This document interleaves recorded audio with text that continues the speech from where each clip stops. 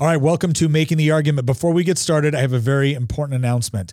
We have a brand new deal with GoodRanchers.com. That's right. If you go on to Good Ranchers and you use promo code Nick and you sign up for one of their subscriptions, you're not only going to get $15 off, but do you remember the old deal where you got 2 pounds of ground beef with each order?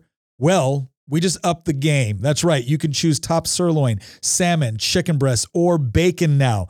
Every single order you get on that subscription is going to come with free top sirloin, salmon, chicken breast, or bacon. You get to choose which one if you use promo code Nick. And again, $15 off on top of that. That's a savings of $480 in meat by signing up for one of those subscriptions. Not to mention the fact that if you are looking for a gift for someone that is impossible to shop for, you can go on to GoodRanchers.com and get one of their brand new gift boxes. Now, this is a limited time only offer. It's part of their overall Black Friday special. So go on to GoodRanchers.com to get more details. Sign up for promo code Nick in order to get that deal, and let's get on with the show. Well, the government in the United Kingdom is about to collapse with the very, very far left-wing Labour Party poised to be able to take control during the next elections. Meanwhile, in Canada, something very different is going on. Now, you may be asking, why is any of this important to the United States? And we will tell you, it is because what is going on in the UK and Canada is actually a precursor, not only to what we're seeing within midterm elections in the United States, but leading up to what we're going to see with the next presidential election. And one of the most important things we're going to discuss today and give you, which you need to be equipped to effectively discuss this with your friends and family, is the problems of misdiagnosing a problem. Because at the end of the day, it doesn't matter what political party is in control if they're both implementing the same policies. And we're going to go through and explain how one thing has happened in the UK, something different is happening in Canada, and we want to make sure we get it right before it comes time to select our next president. All that and more coming up on this episode of Making the Argument. We are excited to have you here with us today. I'm also excited because Christian found this wonderful clip that we're going to play here in just a minute that I think is hilarious. He sent it to us last night as we were preparing for the show. But as always, if you haven't already, head down to the description of this podcast, click on that link to join our volley, introduce yourself in the Introduce Yourself channel, let us know who you are, where you're from, and we'd love your thoughts on today's episode and the Making the Argument channel of that chat. We look forward to seeing you there. I am your host, Nick Freitas, member of the Virginia House of Delegates, but other than that, a pretty good guy. With me, as always, my beautiful bride, Tina, Queen of the Bees. Hello, everyone. We also have our historian and political prognosticator, Christian Hines. Hey. And then, of course, our producer of producers, Nicholas Hamilton, the good Hamilton, the one that doesn't like central banking. It is a pleasure to be here with you, Nick, and everyone else. Okay, so, all right, this is exciting. Stick with us to this episode. We got about 3 parts that we're going to go through. We're going to talk about the UK, we're going to talk about Canada, we're going to talk about why it's all relevant to the United States. And we're going to start off with some news happened this morning. News report. Oh my! I haven't seen this yet. Yeah, Tina either. hasn't seen it yet, so this is our first take on this. But what was interesting was yesterday, Christian and I were talking about different ideas for today's episode, and he was bringing up some of the things that were going on in the UK and Canada. I was like, that's pretty interesting because that's a precursor for us. We kind of come up with this general outline of maybe some of the things that we want to talk about. And then last night, the world explodes in the UK. So let's go ahead. To give you an idea of what we mean by this, we're going to go straight to a news report from the UK. And let's hear what this reporter... This came out literally last night. Not a parody. Not a parody. Go ahead. Been a night of astonishing scenes at Westminster with reports of jostling, manhandling, bullying and shouting outside the parliamentary lobbies in a supposed vote of confidence in the government. The Deputy Chief Whip was reported to have left the scene saying, "I'm absolutely effing furious. I just don't effing care anymore," before he resigned, along with the Chief Whip. But we've just been told they have now officially unresigned. The Home Secretary has, however, definitely gone. In short, it is total, absolute, abject chaos.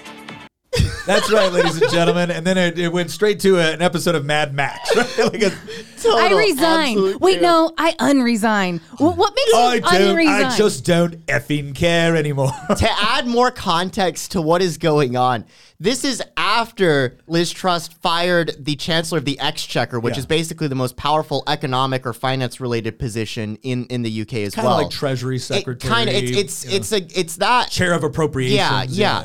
And so like What's going on? And by the way, this morning, Liz Truss announced that she's resigning as prime minister. You totally jumped way too far ahead. Well, right? No. You're cut off. You're cut off. So now I'm going to give you the idea of what's going on. Oh, I spoiled to the audience what Nick wanted to share with them. We have an actual tweet on this.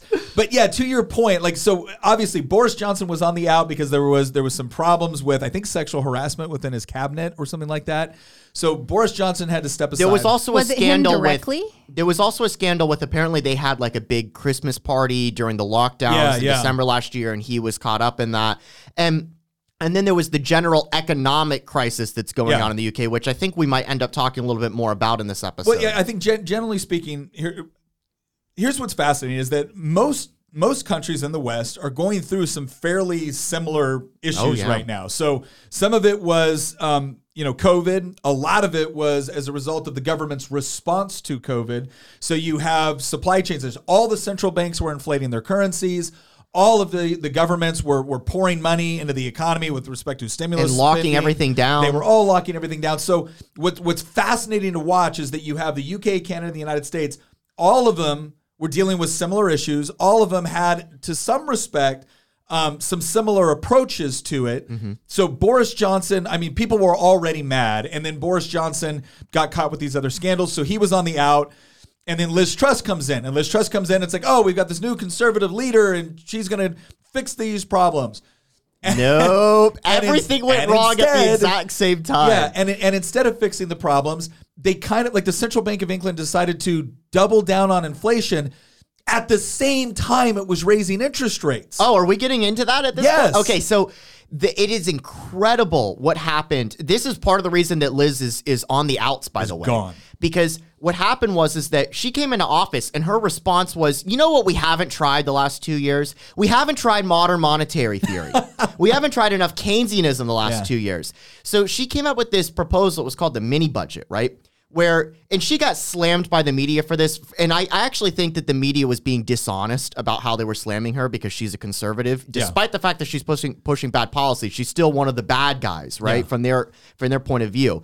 And so they were slamming her for tax cuts for the rich, when in reality, what people should have been slamming her for was that she wanted to cut taxes in the financial sector, which is just going to be inflating the bubble more, rather than cutting taxes on the supply side to deal with the inflation crisis and actually increase production of goods and services at the exact same time that she wanted to increase government spending. Yeah. What she was trying to do was basically boost aggregate demand, which is like the holy grail of Keynesianism.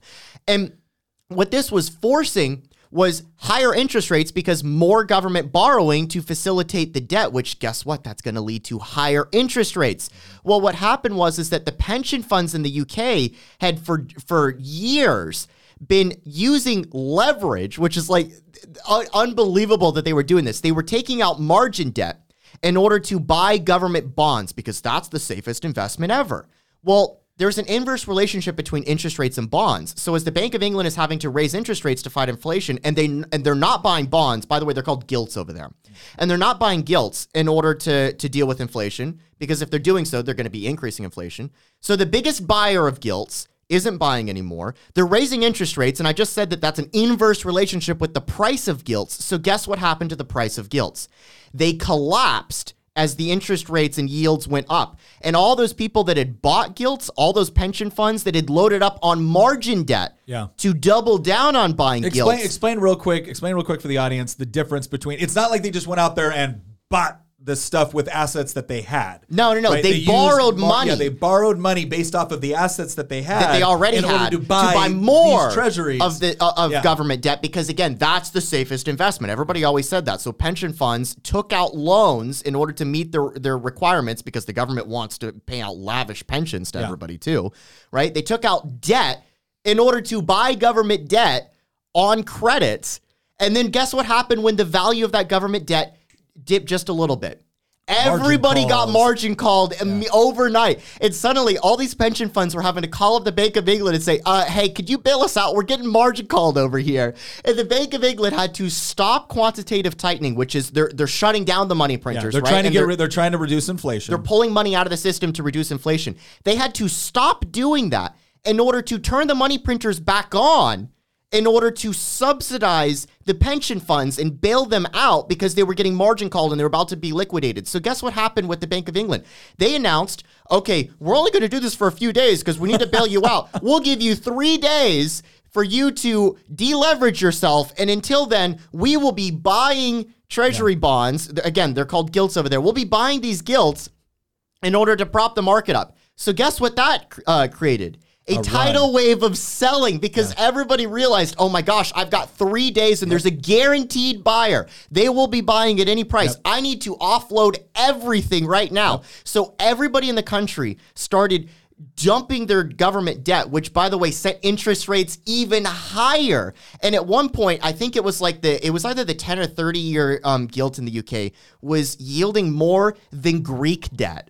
Which is long story short, it created a giant economic crisis, and Liz's government got rightfully blamed for it. But I think the media was blaming her for the wrong reasons. Oh, yeah. They were blaming her because she wasn't being more of a Marxist. And we're gonna get into this too, because there's one area, we'll get this when we get back to the U.S. But there is one area where Biden and the Democrats could slam Trump and have a legitimate argument, and they refuse to do it. So we're going to explain why. We're going to explain why when we get to that part. But yeah, to sum all that up, real simple. You have somebody that's managing all these pension funds, right? So the pension funds have value. Now, they didn't sell off the value in order to buy these treasuries. They went to a lender and said, hey, we've got all these assets. You should loan us money because we're a good investment for you. So they borrowed a bunch of money to go buy treasuries. The treasuries tanked. And then all of a sudden, these people are saying, okay, well, you owe us our money now. Well, they didn't want to sell off their valuable assets. At a loss at that point. At a loss in order to buy it off. So they had to go and beg the Treasury to essentially print money to buy stuff that everybody realized they shouldn't be buying. At a time when inflation's like 10%. So understand that what they were doing at that part is they were creating an environment where in order to cover for their horrible management of the pension funds, right? They got the government to print money to buy treasuries at the same time that they were raising interest rates.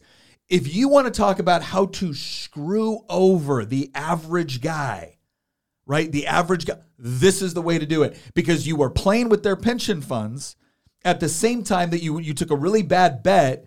And then the only way that you could try to save their pension funds was by causing the price of everything else that they buy to go up significantly. While at the same time, you're bankrupting the government. It's literally the worst of both worlds because nobody likes higher interest rates. The only reason that that people want higher interest rates right now is to deal with inflation. Yeah. But higher interest rates aren't great for people who wants to have a 7% mortgage. And not only that, in the UK, it's something like 40% of mortgages are ARM mortgages, which means that they might have a 2008 style housing crisis in the future now too. So keep an eye on what's going on in the UK because I don't think that they're out of the woods yet, even with Liz going. No, they're not. The point is that everything went wrong at the exact same time. So everything went wrong. You just saw the media report. Let's go to the next thing that we got up here from Twitter, the report on here. 2 chancellors, 2 home secretaries, and 1 prime minister gone. Liz Truss, 44 days, the shortest term for any prime minister in history, UK history, right? So again, in one night, so you saw that report, it's like, okay, there's this report of all of this stuff, happening, the pushing around, people saying they don't effing care, they're done. And then the next morning, it's, holy crap, the whole government's gone, right? So imagine waking up tomorrow and finding out that the president, the president, the Secretary of Defense, the Secretary of Homeland Security, the Secretary of the Treasury, and I don't know, the Secretary of Transportation. We're all just gone. We'd be celebrating. They were gone, right? Yeah, I know. Over here might not be a big problem. All right, now go to the next clip. So who's going to replace him? Who's going to come? Oh, back to Boris Johnson. He's like the ultimate political comeback. This is like This is like Keystone Cops meets Monty Python. I feel like we're looking into a crystal ball right now. So I read a tweet. How does Boris Johnson come back into leadership without an election? Oh, they're going to have a leadership election. Well, remember the prime minister is a little bit different in a parliamentary system, right? So in this case, it's the conservatives in that coalition electing who the prime minister is going to be, until they have a broader general election again to determine what the composition is of their parliament. It's the ruling part. The party that has the majority gets to pick the prime minister until there's an election. Yeah. And then, they see who wins the most seats. And then the new ruling party, maybe it's still the old one, right? But the new ruling party then again gets to pick the new prime minister. I read a tweet last night that was hilarious that said, House of the Dragon has more political stability than the United Kingdom, which for those of you who don't know is a fantasy show about a civil war. Yeah, it's like Game of Thrones. It's the precursor to Game of Thrones. This is like a perfect opportunity for King Charles to come in and be like, I have an idea. Dissolve Parliament. Yeah. He's gonna come in and pull a Charles II. So the last Charles that did that, it didn't work out too well. For the last Charles that meddled with Parliament ended up losing his head, and then the Charles after that went into exile. So not a great tradition to build off of. But Nick, the reason that we're bringing all of this up, that we're talking about what's going on across the pond, because we usually don't talk about foreign affairs on this podcast that often, or we don't talk about internal politics of foreign countries that often. But the reason that we're bringing this up is because what's happening in the UK within the Conservative Party could be something that happens within the conservative movement here in the United States. Yeah, I'm going to tell people right now, I see one of two scenarios going forward for the United States. And the first scenario is what's going on in England right now. The Conservative Party adopted certain principles. Now, Labor over there will claim all day long that, these are a bunch of, laissez-faire, free market capitalists that, don't want the government to do anything. That's not even close to being true. If you look at the current state of the Conservative Party in UK, it is so far away from Margaret Thatcher as to barely be recognizable.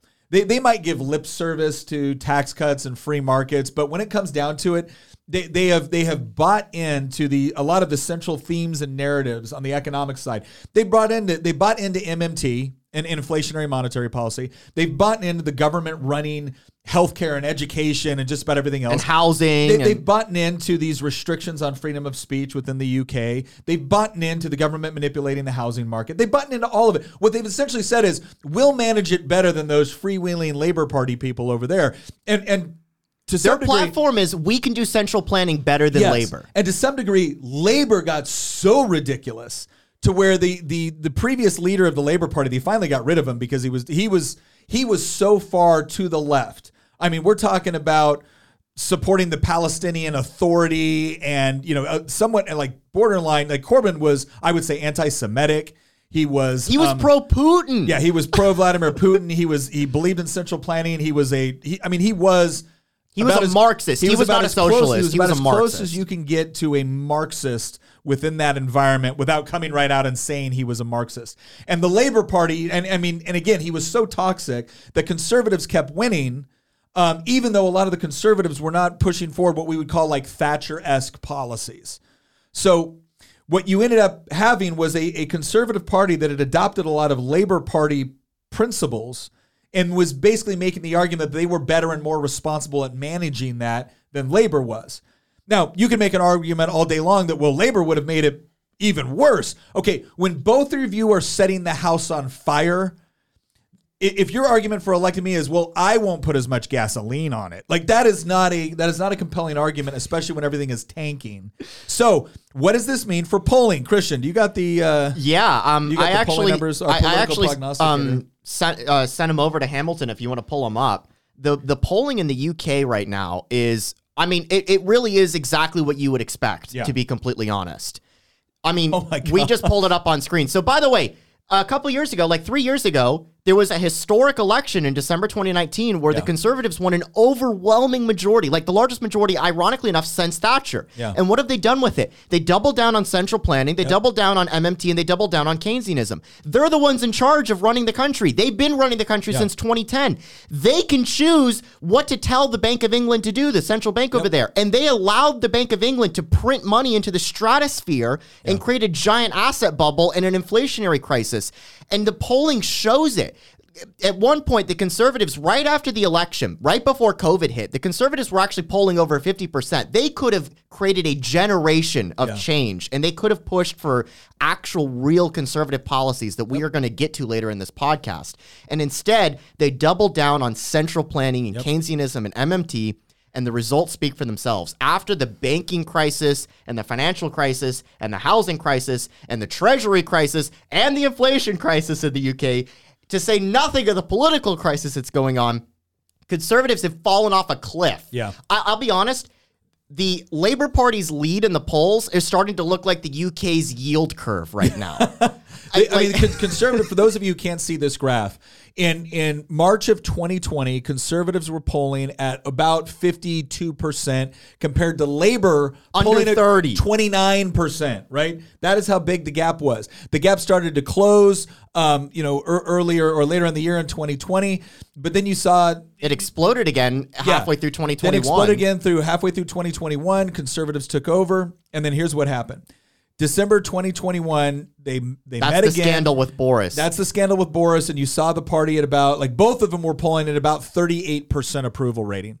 Labor is now about 53%, and Conservatives are polling at about 33%. No, they're under 33. They're under 25 right now. Because that's 30. Oh, no, you're right. And Yeah, that's yeah, 20. you're right. They're Sorry. under 25. They're polling at 23%, and Labor is polling at 53%. So to give you an idea, the position's reversed. That is a recipe for, it's even worse than it was before. That is a recipe for an absolute electoral bloodbath for the Conservatives. Now, what's interesting is Labor's not going to go in there and be like, you know what, we need to get inflation out of the economy. We need to reject MMT. We need to reduce government spending. spending. All this government spending was a huge problem. And you know what? We have way too many regulations. But that's not what they're going to do. They're going to be like nationalize we need to spend industries. enough. And the real problem is private sector greed. And that's why we need to renationalize industries. And that's why so again, the people that campaigned on one thing got put in charge and then did something different. And now it's not just the party that's being blamed for it, which is totally appropriate. It's the policies they said they believed in, not the policies they implemented, because they're not associated with those labor style policies. They're associated with free markets. They're associated with property rights. They're associated with all of these things. Well, they didn't govern that way. So it's not only them that will suffer, which is totally appropriate. It's the policies they're associated with, not the ones they implemented.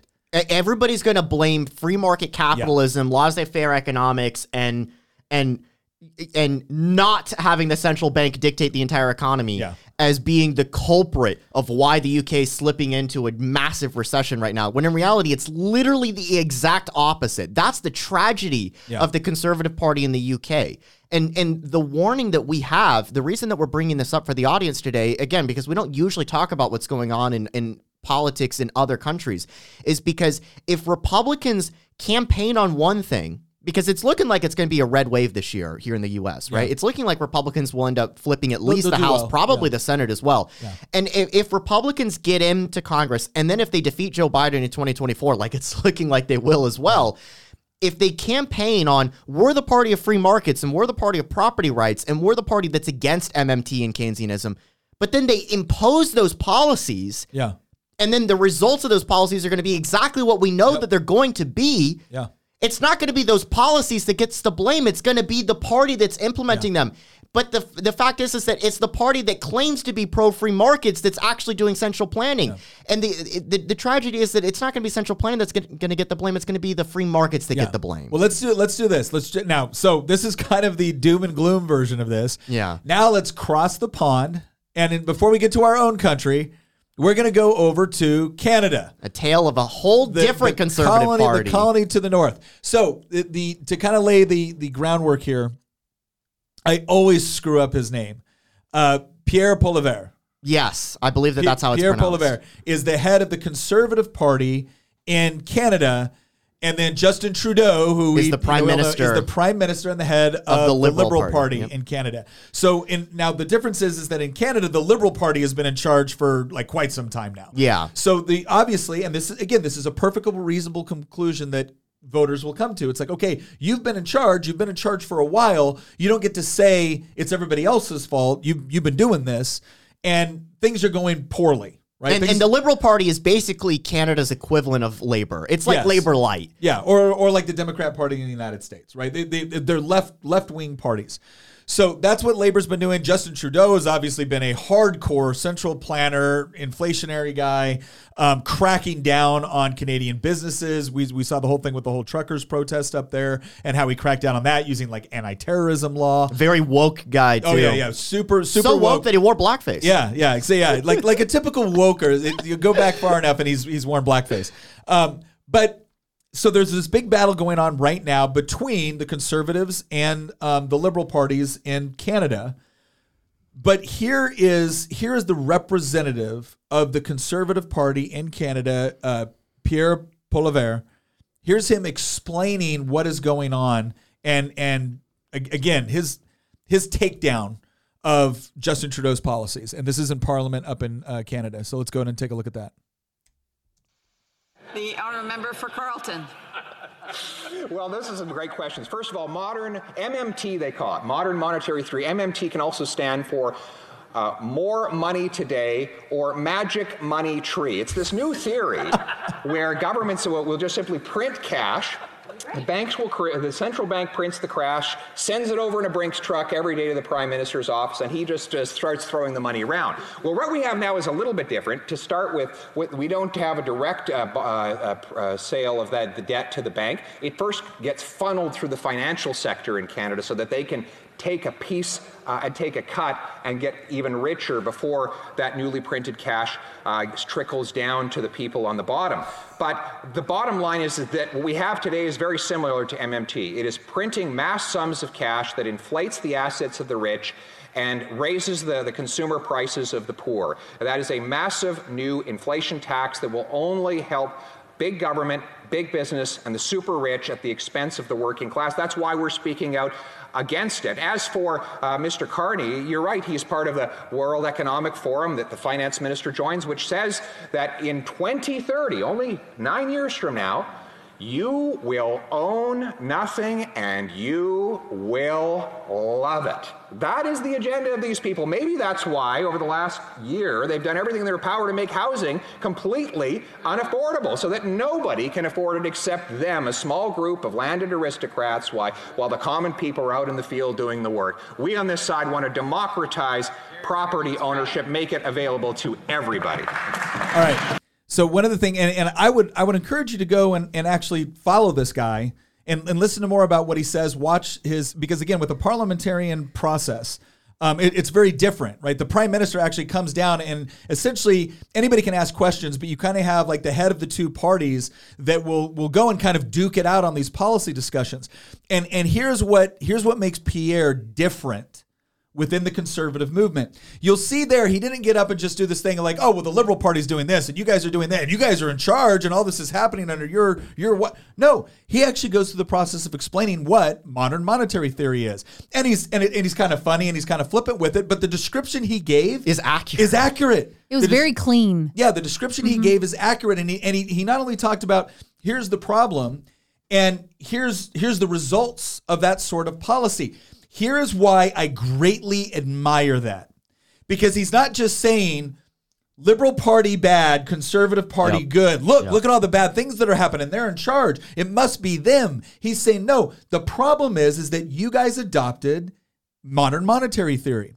Here's how modern monetary theory works, and here's the results of it. You shouldn't do that. See, right off the bat, I know he's not going to get elected saying liberals bad and then institute modern monetary theory because maybe it'll work better if the conservatives are in charge. No, it won't. He's acknowledged it. He's explained to the constituency why it's bad, and he's essentially promising that he won't engage in that sort of policy. And he's done the same thing when he talks about the housing market up there. He's done the same thing when he talks about freedom of speech up there. So he is properly diagnosing the problem, and he's properly identifying the quote unquote solutions that the other side has tried to implement in order to solve that problem and explain why they don't work and actually made it worse. That is so critical. Too many people in politics now love to get into this process of never really explaining the policies, especially on the economic side. And you'll see consultants tell you this all the time. It's too difficult. People don't understand it. Well, then explain it in ways that can be understood. And he does it. Yeah, it's that people are not idiots, But when you start throwing around acronym, oh yeah, well this is MMT. What the hell's MMT? Like, there's no reason why the average citizen would know what MMT is. But we would say, oh, what MMT is this modern monetary theory. That's what it stands for. And it's essentially this theory of looking at monetary policy where it says that, you know what, actually central banks can just continue to print money and inflate the currency because after all, the government's the one that controls the currency. And the money goes to the rich people first before it gets down to all of us. It does that. No. The money goes to the experts first who yeah. know how to But distribute it the interesting thing about that is that right, that's what actually they happens. get the max value of it at the expense of the lower income people. And by the time it gets down to us, it's already been deflated or inflated. Yeah. Well, that's what makes it. That's where you start to see the inflation rise. But the people this hurts the most are the people who need the money the most. Right. That's the people on the fixed incomes who are and young people that don't own a house or don't own real estate or hard assets. That because, as he pointed out, the economic policies of the Liberal government in Canada are basically like make feudalism great again. Yeah. Because just a quick comment on what you said, Tina. I can't imagine being someone who is 65, 70 right now, who's been paying into Social Security my entire life, had no choice but to be forced to pay into it and it come out of my paycheck, and then know that, well, had I invested all that money in the stock market or in mutual funds, I would have made more money at this point. You'd be a multi-millionaire, even with this current crash. Significantly more money. And now I know that over the years that I've been investing in Social Security, my money has been inflated, and now it's less valuable than it was when I first invested in Social Security. And now these people who told me that they would take care of me on Social Security are making the fixed income that I am getting every month less valuable every month. And that's why this is, I know that we like to say taxation is theft, but man, at least you know they're stealing it from you. Yeah. But in this situation, they are literally going into your savings account and siphoning out money. It's like they're siphoning right out of your gas tank after you got the gas. Well, and then so there is. Let's do the tale of two. Let's do the tale of two people. Sure. On Social Security that is experiencing this right now. One person is looking at this going, the value of my Social Security check buys a fraction of what it did 10 years ago. I have no idea what it's going to buy in 5 years from now, but I know that I'm having some really difficult decisions with respect to rent or what do I do? Well, one politician comes in and goes, you're absolutely right. That is horrible. And I cannot believe that these greedy corporations who are making record profits are raising prices on you. If you elect me, I'm going to punish those companies, and I'm not going to let them raise your rent, and I'm not going to let them raise the prices on your goods and services to fill their greed, and we're going to make it more affordable to you. That sounds really appealing. Yeah, and that's what so many Democrats have been saying. Really appealing. Yeah. And it sounds plausible because I look at some of these rich guys and whatnot, and I'm like, what do they really need another Aston How did they get all that money? How did they get all this? Well, they got all that by cheating you. But here's another. So wait a second. All of that, that is one way to explain it. The other way to explain it is to say the very politicians that are telling you that are the ones that implemented the policies that made your Social Security check worthless. Don't trust them.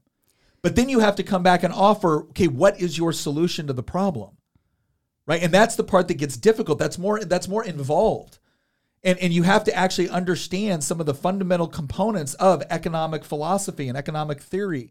And the way that transactions and exchange work within a free economy, right? That's more of an in-depth explanation. Whereas, again, you got some of the same people that caused the problem saying, it's all because of these greedy, you're a good person, I'm a good person, but these greedy people got all the money. So we're going to work together. And I'm going to take the money from the greedy people and I'm going to give it to you.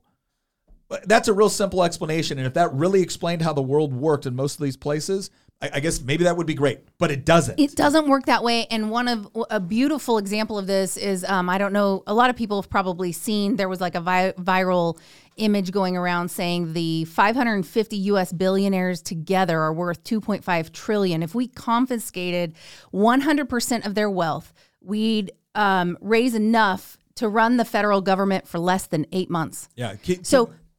Just to give you an idea that it's not the billionaires that are the problem. Yeah. This goes to show you that the government spending and the government, just this massive, apparatus takes so much to run that not even if we confiscated 100% of all the billionaires' money, could it even run for more than 8 months? Yeah, and keep in mind, that's not raising their taxes to 100%. That's confiscating everything that they own. Like all it's done. assets. It's done. So Pierre gets up there and he not only says, he doesn't say Liberal Party bad, Justin Trudeau bad. He doesn't say that. He said, these are the policies that Labor and Justin Trudeau advocate for and implement, and this is what it's caused. Notice how big a difference that is. When you're talking about, again, the tale of two people, the Social Security check. If you go to that same person with Social Security check and you say, listen, I know I completely acknowledge that this is hard and this was wrong and this shouldn't be done to you. But here's why it happened. Because if we don't understand the why, we'll never be able to get to an effective solution. And this will just be a series of new politicians making different emotional appeals. And the only one that's going to be able to come out on top of it are the politicians. Right. Pierre... And the banks, right? It depends, right? Pierre goes through the process because I don't even want to say that. It's not as easy as that guy, this industry, no, it's the policies. What is actually being informed here?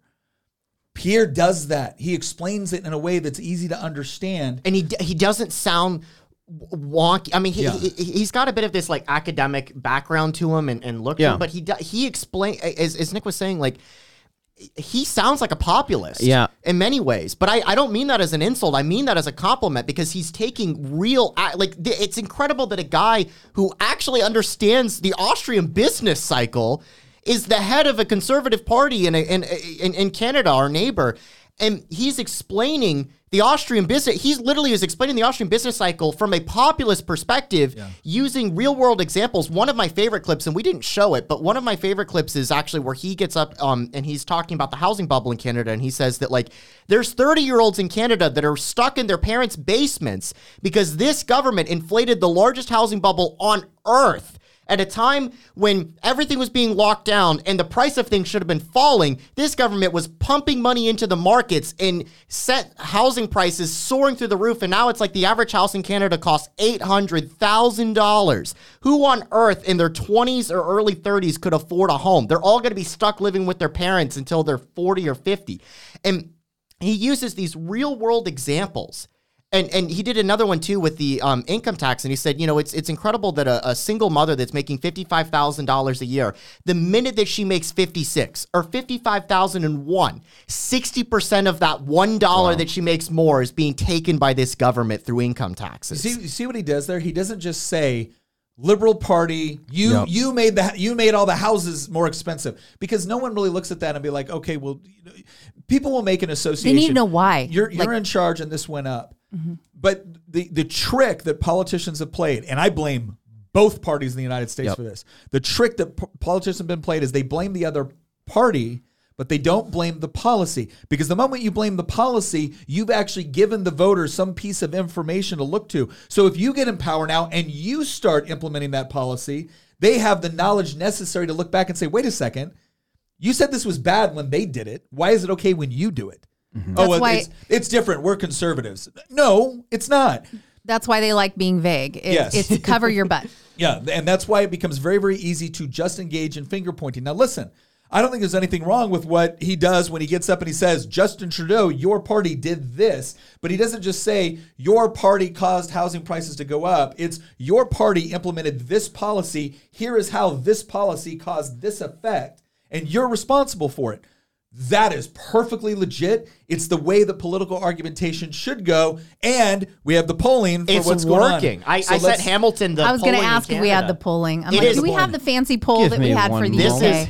This is the tale of two conservative parties, because we talked about how in the UK it's just crisis after crisis, and the conservatives are just like in the toilet right now. Well, in Canada, Pierre's party, the Conservative Party, is currently outpolling the Liberals. Yeah. The Liberal government is currently losing to the Conservatives in the opinion polling. For those that are listening on audio, the Conservatives are polling at about 35%. It's a multi-party system, so that's actually a good showing. That's higher than they had in the last election in 2021, where they got like 33 or 32%. And the Liberals are polling lower than they had in the last election. And the last election was relatively close. If the election were held today, or if these current trends continue, there's actually a really good chance that Pierre could end up becoming the next prime minister of Canada. Wow. And if Canada elects somebody like Pierre as their prime minister That and would be elects wild. that Conservative Party, not the UK Conservative Party, into government, there's a chance that if Pierre gets the majority that he needs, that he could turn Canada into one of the freest places on earth, because this guy actually understands the problem with central banks. He understands the problem with central planning. He understands the problem with Keynesianism and MMT. And he even called out people like the World Economic Forum. Like, this guy gets it. We need more politicians that aren't demagogues like him, but can use that populist narrative in order to make a strong philosophical and principled political argument of why we should not be giving more power to politicians, because when we do so, it enriches politicians and enriches those that have bought favors with politicians at the expense of everybody else. And he gets that. Yeah. I have a question, Christian. How much of this, because we know that in politics and in government, the wind is always at the back of the people who are not in charge, because they're not on the hook for the bad policies. Even though when they get in charge, sometimes they do implement the same bad policies. Yeah. But so how much of this, because obviously the Liberal Party is in charge in Canada, and things are, have been going badly. And the Conservative Party is in charge in the UK. So how much of this, who's doing better has a lot more to do with who's actually in charge right now. So you're right. And Nick brought this up earlier that, like, obviously the public is going to be blaming the party in power when things are going wrong. The point of this podcast was to say that as the Conservative Party or the conservative movement, our Conservative Party in the U.S. is obviously the Republicans, right? Or at least supposedly. And it's not just enough to blame the party in power, because, again, the Conservatives in the UK are in trouble, and the whole point is that things are going wrong in the first place because of the policies the Conservative Party in the UK is implementing. And those policies are not free market. They're not pro-property rights. They're not pro-limited government. They're not pro-fiscal responsibility. They're the exact opposite of all of those things. That's the reason that the UK has problems. If the Conservative Party in the UK had actually been implementing the sort of policies that Pierre is advocating for in Canada, or that people at this table believe in, the UK would not be in the position that it's currently in. They wouldn't be on the verge of, like, government defaults or pension funds getting margin called, or the economy. The Conservative Party in the UK is not very conservative in comparison to our version of now here's what's interesting to look at this. And this is why, again, we're going through this process of looking at the UK, looking at Canada, and looking at the United States. One of the reasons why conservatives have said, if you allow for the government to assume more and more power and more control over the economy, what ends up happening is you end up shifting the Overton window. And the reason why is because, and what shifting the Overton window means, it's like the kind of the area of allowable thought, what's considered mainstream thought. So, for instance, 10 years ago, it was not crazy to believe that, hey, if your boy likes to play with dolls, well, then they have some feminine traits, but they're still a boy. Like, that wasn't, now all of a sudden we have major people suggesting that that's bigotry and that's even potentially child abuse if you don't affirm that they're a girl, right? That is shifting the Overton window, because we do have a lot of people now that might still think, okay, well, that's crazy, but you do you, whatever. In the Conservative Party, when Labour took over the government right after following World War II in England, they went on a hardcore socialist truck. They were nationalizing industries. They set up the National Healthcare Service. Oh yeah, they were going after all of it. They got rid of Churchill and went hardcore left wing. And there was some backlash to that. But what they did is that they set a trend where, because the government now was like owning mining, was owning the railroads system, the railroads, everything. It took decades and huge political battles for them to actually, separate the government from owning a lot of major industries in the UK. And you saw this rebirth of economic prosperity in England under Thatcher in the 80s. But she only got half of the work done. And we see the same thing within the United States. We can look right now, we can say, most people don't realize that, like, the Department of Education, that only came around in 1979. most people have this impression that the Department of Education has been around for, 100 Since years. the founders. Right? Like, how would we be able to fund anything if we didn't have the Department If you're against the Department of Education, then you're anti-education. You're anti-education.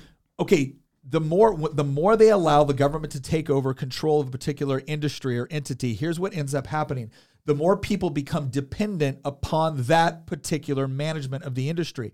And because the government doesn't like to compete, right, it takes over and then consolidates and monopolizes.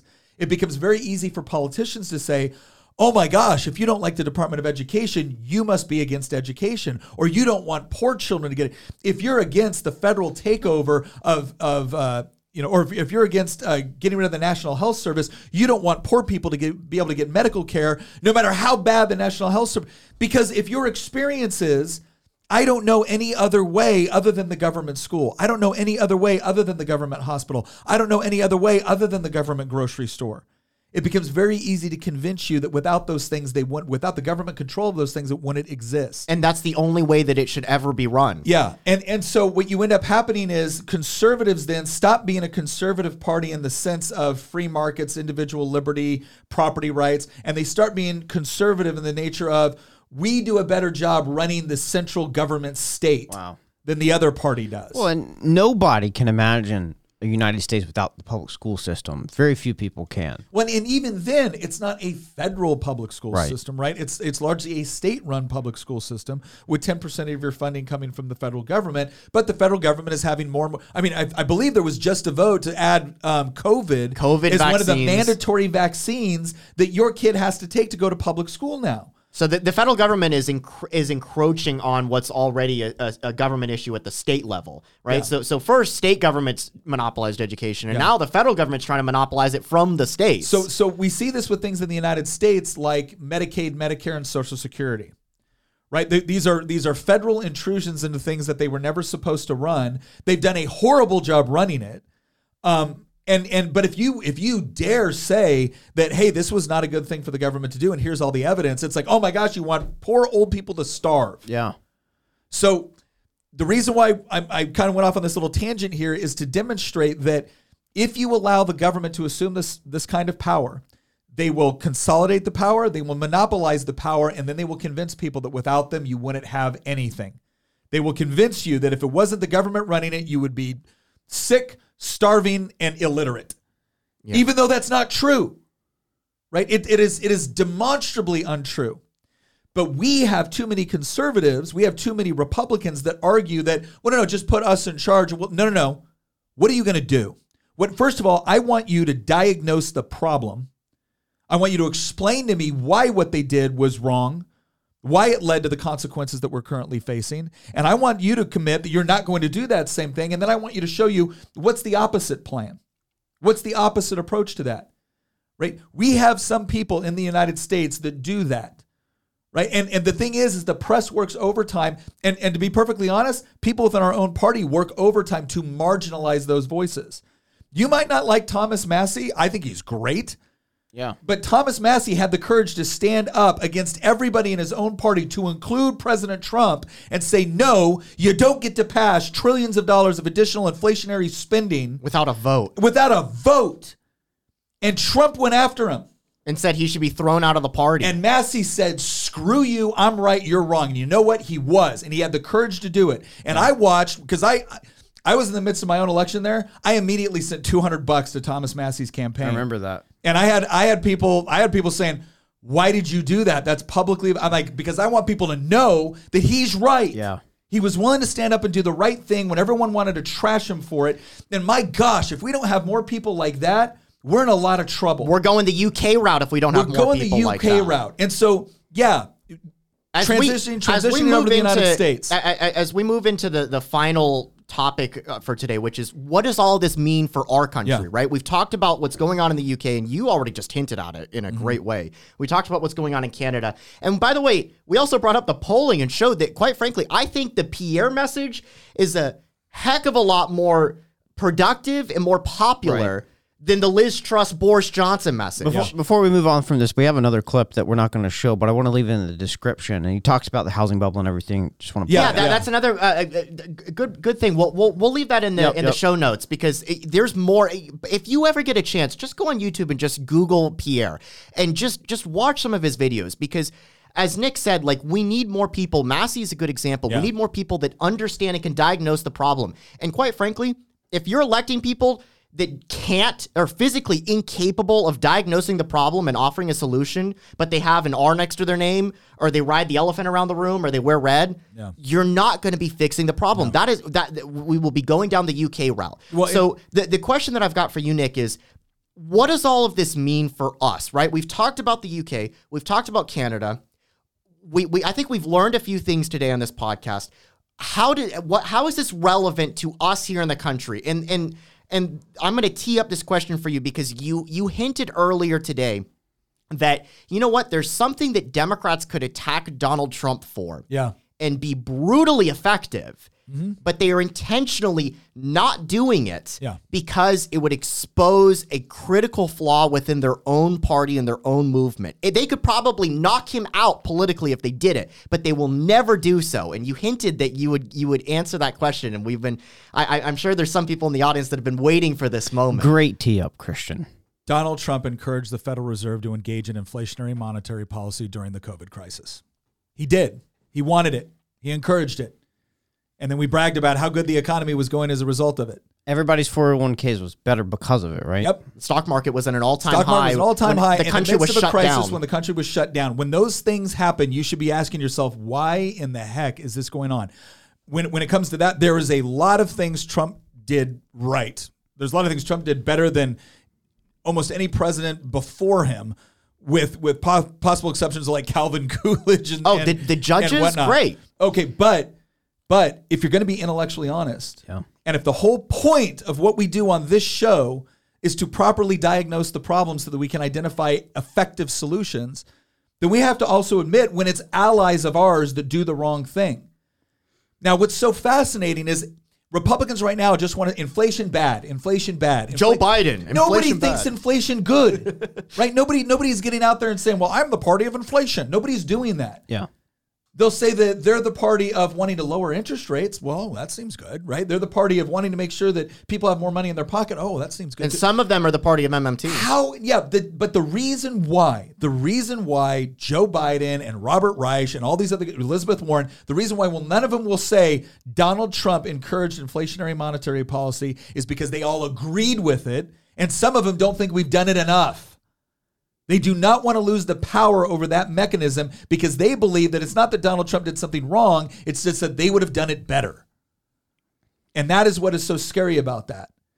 And if Republicans respond with not being willing to call out the problems and the flaws in policy, if they're not willing to explain, here's the policy, this is why it doesn't work, this is why it will never work, here's a good policy, here's why it will work. If you're not willing to do that, then all this is a finger-pointing exercise and a series of emotional appeals in order to try to get power. That's it. Yeah. And I'm not interested on who can drive the train off the cliff slower.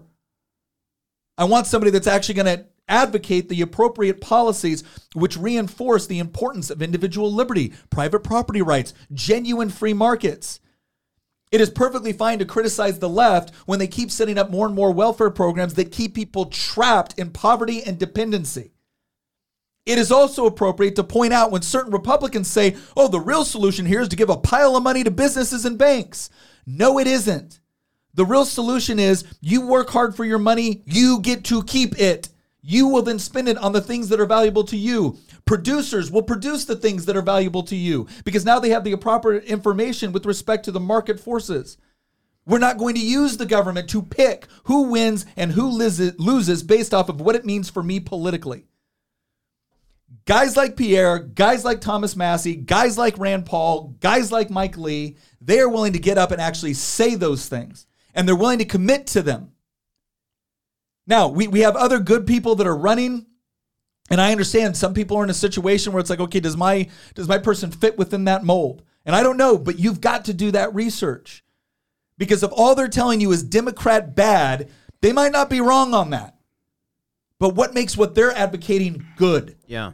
It's almost like in politics, politicians will run for office and, build this persona, but never put their actual policies up front as if they believe that the people they're speaking to aren't smart enough. No, it's all about personalities. It's all about flair, flashy. Wait a second. Can I tell you something? As someone that has ran for, I've run for Congress and I've run for Virginia House of Delegates. I was successful in one, not successful in the other.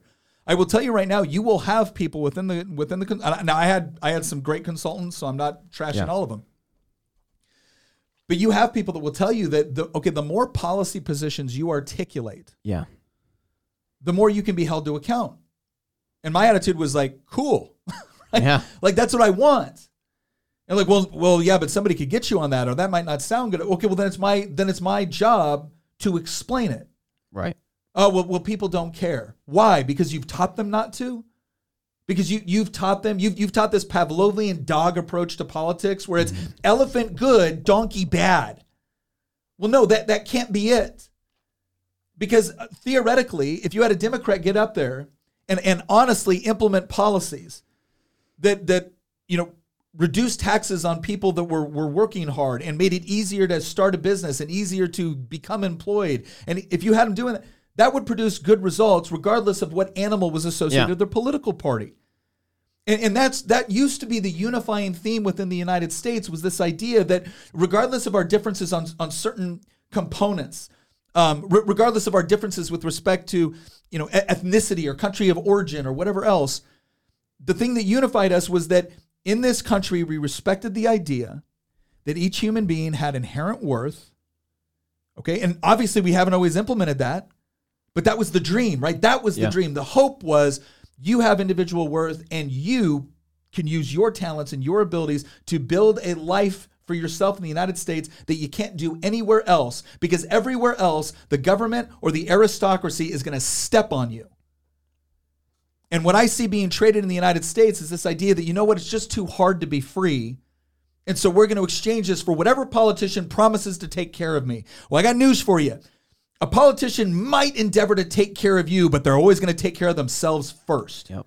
So don't give them the power and don't trust those who are telling you, give me more of your freedom, give me more power, give me more control, and then I'll take care of you. I find it far easier to trust the politicians and say, you know what? I am never going to know you well enough to know what is best for you in every aspect of your life. So what my goal is going to be is to maximize your ability to make decisions in a free environment. And all I ask in return is you have to accept responsibility for your actions. Because to make somebody else responsible for your actions is to diminish their freedom in order to enhance your comfort. And we can't do that. That's a Faustian deal that never works. So we're going to allow you to be free. We're going to ask you to accept the responsibility for your actions, the consequences for your actions. And that doesn't mean we won't help, but we're also going to distinguish the difference between the government coming in and running things versus you being able to run your own life. And if you fall on hard times, that is what family and community and church is for. That's why we have those things. And they're so much better at actually meeting that need than a cold bureaucracy hunkered down in Washington, D.C., more worried about their budget than the actual effects of their policies. And the political class absolutely thinks the American people are unintelligent and stupid. Oh, absolutely. But because we've all seen the inside of the political class. Right. And by the way, that's not everybody. Let me just make this point. But it is up to us individually to make sure they're not correct. Sure. Yeah, absolutely. And as Nick said earlier, it's not like everybody that works in politics is like this. Everybody at this table, including Tina, has worked in politics or run for office. We've all seen how the sausage is made. There are good people. We've mentioned some. Pierre, Thomas Massey. But to your last point, Nick, like the other thing too is that for too long, government has been orienting itself where everybody has to be basically appealing to government, right? Businesses, for example, have to appeal to government, not to the consumer. And that's why so much money is sloshing around the system in DC, because there's so much power there. Once you take the power out, there won't be any money there because there'll be nothing to gain there. You know where you'll gain money? You'll gain money in the marketplace by appealing to what people want, not what politicians want. And if there's nothing that you get away from today's episode, let it be that we need more conservative politicians in America that talk like Pierre and think like Pierre and believe like Pierre, and less that act, talk, and think like Liz. Yeah. That is the biggest thing. This episode was a tale of two conservative parties and what it means for the United States. And we've got a choice. We can either go the route of the Conservative Party in the UK, or we can go the route that is beginning to take place with the Conservative Party in Canada. And if we get more Pierres in office and less Liz's and Boris's in office, I think that we can actually address the problem and fix it and win elections too. That's something that we didn't really emphasize a lot, but I really disagree with the consultants who think that voters are all stupid and that we just need to appeal to the lowest common denominator and never talk about policies and never talk about solutions and why things cause and effect, right? No, we need to do more of talking about those things and not treat voters like they're idiots. The reason consultants always do that, though, is, I mean, I've watched so many political speeches. I feel like I've heard them all, okay? I feel like so many politicians just stick to the talking points, the buzzwords, and throwing down red meat. And here's the problem, Christian, is the reason the consultants tell you not to do that is because the red meat works. Like when I've watched Nick debate other candidates on the stage, and I hear platitudes and I hear just... I put two Trump flags on my truck. It's a pretty much a really... yeah. We're keeping that in. It's a really... I'm sorry, No, Tina. that's okay. I just want to get this out. You have people that get up there and say nothing really well. Yeah. And... Yes. You know, there's a hold on. I'm not done because that's not the part that makes me angry.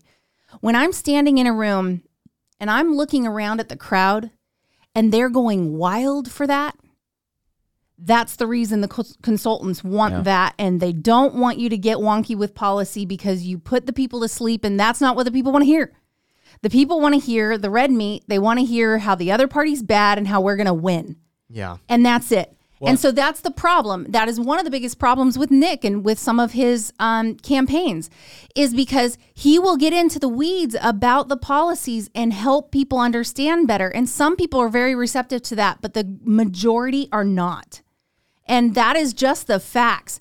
I'm sorry, but when I'm standing in a room and I see people just glazed over and not really responding to meaty issues, but then these fake platitudes send them through the roof, that's a problem. It's frustrating. Look, I think there's we got to wrap this up. So I'm going to wrap it up this way. I don't think voters are stupid. I think voters are busy. Yeah, that's true. Voters are busy with their life. They've got enough to worry about. And then all of a sudden they show up to the store, they show up to their job, or they file out a form to try to start a business. And that's when the intersection with government takes place. And that's when they start to get angry about something. Why is it that the government I'm paying taxes to, that is supposed to be a servant of the people, is making it harder for me to do the things I need to do? So there's an element of frustration there. And they have heard very articulate politicians get up there and say things, and they feel failed by them. And so they do want someone that's speaking no nonsense and just saying, we're going to win. I understand that appeal. The argument that I'm making here, the whole argument that we're making today, is this idea that if you misdiagnose the problem, you will offer solutions that make it worse. If you don't understand why something is a problem in the first place, you will support policies that you never should. And too many people within politics want to support a particular policy based off of their stated intentions. Gosh, that sounds so nice. That person seems so genuine. I really think they want to help. And that is all wonderful. But it doesn't tell me anything about whether or not their policy will actually do what they claim. So if you take away nothing else, please hear me when I say this. Don't judge a policy based off of the intentions or platitudes of the person that's talking about it. Look at a policy first and foremost based off of the incentives it creates. Is this policy incentivizing you and everyone else, not just you specifically? Is it creating an environment where if you're working hard and doing a good job providing products and services for other people, if you're doing a good job serving other people, is it rewarding? Or is it doing something where the harder you work, the more I take away from you? The less you work, the more you get. Is it creating a situation where I have options within the marketplace, or is it constantly monopolizing things down to a point where I only have one option and it happens to be the one the politician can control? Right? These are the sort of incentives that we need to be asking ourselves about policy that is put out there, because that will tell you far more about how it will actually work in real life than the best speech a politician can give you about it. So understand that. Understand the nature of the problem. Diagnose the problem correctly. And when someone offers you a solution, don't just look at what they tell you it will do. Actually look at the incentive structure that is being created and ask yourself this final question. Is this actually leaving me more free to be able to make decisions I need to for the unique circumstances in my family that a politician might not ever understand? Or are they asking me to put my faith in them? All right. Thank you for joining us for this episode. This is a fun one, man. I was excited about this. I hope you guys liked it. Please consider going on to the Volley chat, letting us know, giving us some feedback on there, on what you thought of this episode, how we could make it better maybe. Also, leave us some comments. The other thing, too, I'm going to ask for now, I don't typically ask for, but if you're, sometimes an hour is a long time to look at some of this stuff. We also have a lot of short form content that we do. So go check out the Y Minutes. Those are 3-minute episodes. 3-minute episodes where we explain a complex principle, and we try to provide a useful example. They're super shareable. Super Next shareable Wednesday, we have an episode coming out on why your grandparents' dishwasher was better or is better than the ones you have in your house today. Which I realize might not sound totally exciting, but if you think about that for a minute, it's like, why would that be? Yeah. And we're going to explain exactly why. So the Y Minutes also, if you're on Instagram, follow us over there. We try to put out every day. We usually have something we go out where we'll talk about a particular news clip or a principle, and we usually get those out in like 30 to 60 seconds. So they're not totally in depth, but we do try to make sure that we're making people think. Anyways, thank you very much for joining us, and we will see you next episode. Once again, thank you very much for listening. If you want to support the show, again, one of the best ways you can do it is by heading over to goodranchers.com with promo code Nick. You're going to get $15 off. You sign up for one of those subscriptions, and you're going to get up to $480 of free meat with that subscription. You get to pick top sirloin, salmon, chicken breast, bacon. It is all up to you. Plus, if you're looking for gifts to get for the people that are impossible to shop for, goodranchers.com also has gift boxes. You need to act quick. This is part of their overall Black Friday special. So head on over to goodranchers.com, use promo code Nick, and once again, thank you for listening.